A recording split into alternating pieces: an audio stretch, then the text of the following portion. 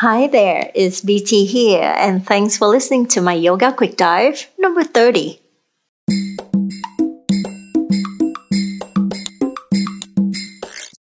I hear you. It's been a while.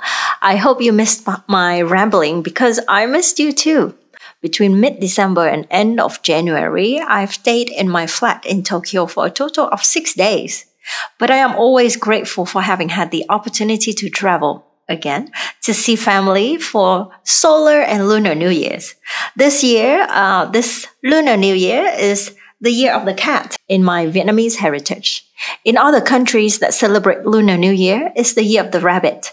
No one knows for sure why there's a difference, but one thing is certain. The cat pose is way more popular than the rabbit pose in yoga. This week's quick dive, cat pose or rabbit pose, asana, and what does the cat say? Body.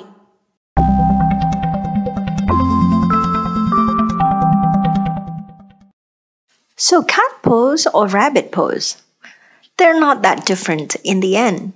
Go ahead and check out the photos on my website at www.btyogi.com. The similarity is quite obvious. It is about the spine's flexion, meaning round back. Practicing these poses help improve the mobility and the elasticity of the spine and the back muscles. The difference is also quite clear. Now, why cat pose can be done anytime during your yoga class and maybe more commonly towards the beginning of the practice as a warm-up. For rabbit pose, please do not attempt rabbit pose without a proper warm-up or you risk hurting your neck.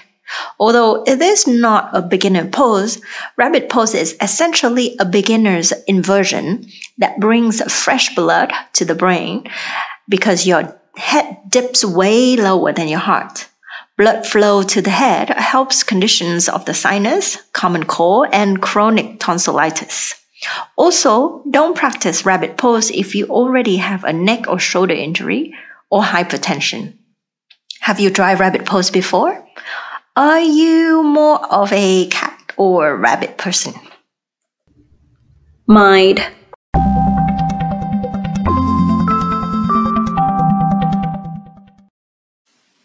Now, in the mind section, this week I would like to talk about the word asana. Maybe by now you know, asana means yoga postures in the most common context. So why would I want to talk about asana in the mind section? Remember the 8 limbs of yoga we've been talking about bit by bit over the past year or so? Well, asana is the 3rd limb of yoga after yama and niyama. In the traditional yoga practice, once you've done your homework on how to conduct as a person towards yourself and towards other people around you, you can finally step on the mat to explore your postural practice. Have you noticed that the Sanskrit names of most yoga poses end with asana? In Sanskrit, asana means a comfortable seated position. And as such, the purpose of a universe of yoga poses or flows is, traditionally, to help you build a body strong and flexible enough so you could sit for a long time in a state called meditation, which encompasses the last 4 limbs of yoga. And the journey to that state of mind through the asanas shows and often witnesses the presence of determination, discipline, persistence, resistance, awareness, and acceptance of the body, and most importantly, awareness and acceptance of the mind. In the 8 limbs of yoga, asanas are just one small part at the beginning of a yoga journey. Patanjali never said yoga is fancy poses.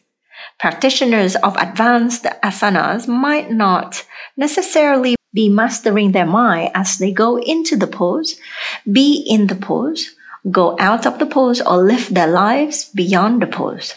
Recall, the first Yoga Sutras of Patanjali says, yoga is now. Live the moment fully.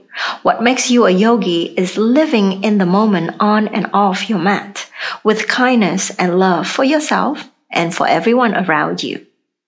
That's advanced yoga, and it takes a constant practice.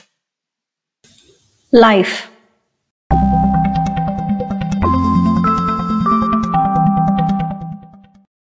Anything above the earth and below the sun is life. Hopefully something useful to you, or at least something that will bring a smile to your face. What does the cat say? So let me ask you again. Are you a cat or a rabbit person?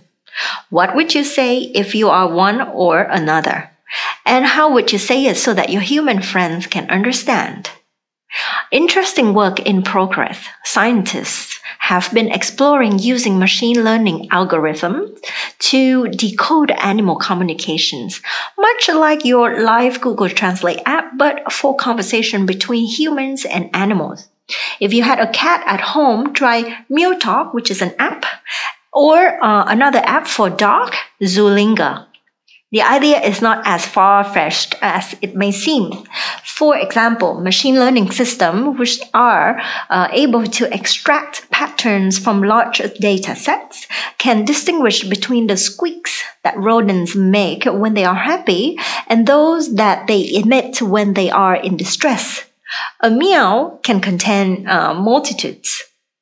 In the best of feline times, say when a cat is being fed, meows tend to be short and high-pitched and have rising intonations, according to one recent study.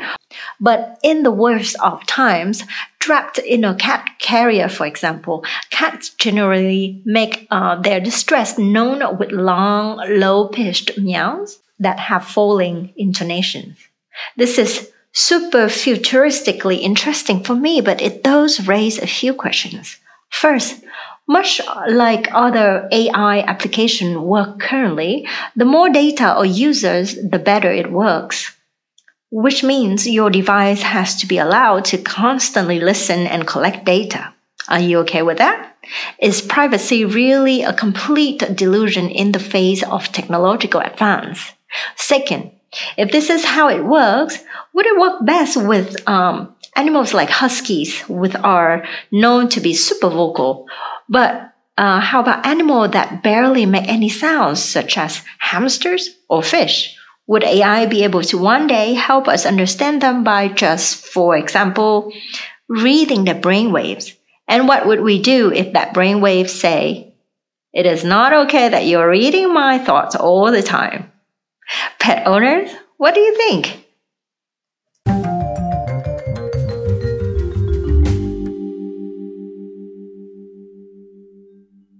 Thanks for listening, but don't leave just yet. Ask me 2 questions or leave me 2 comments on my blog at www.btyogi.com.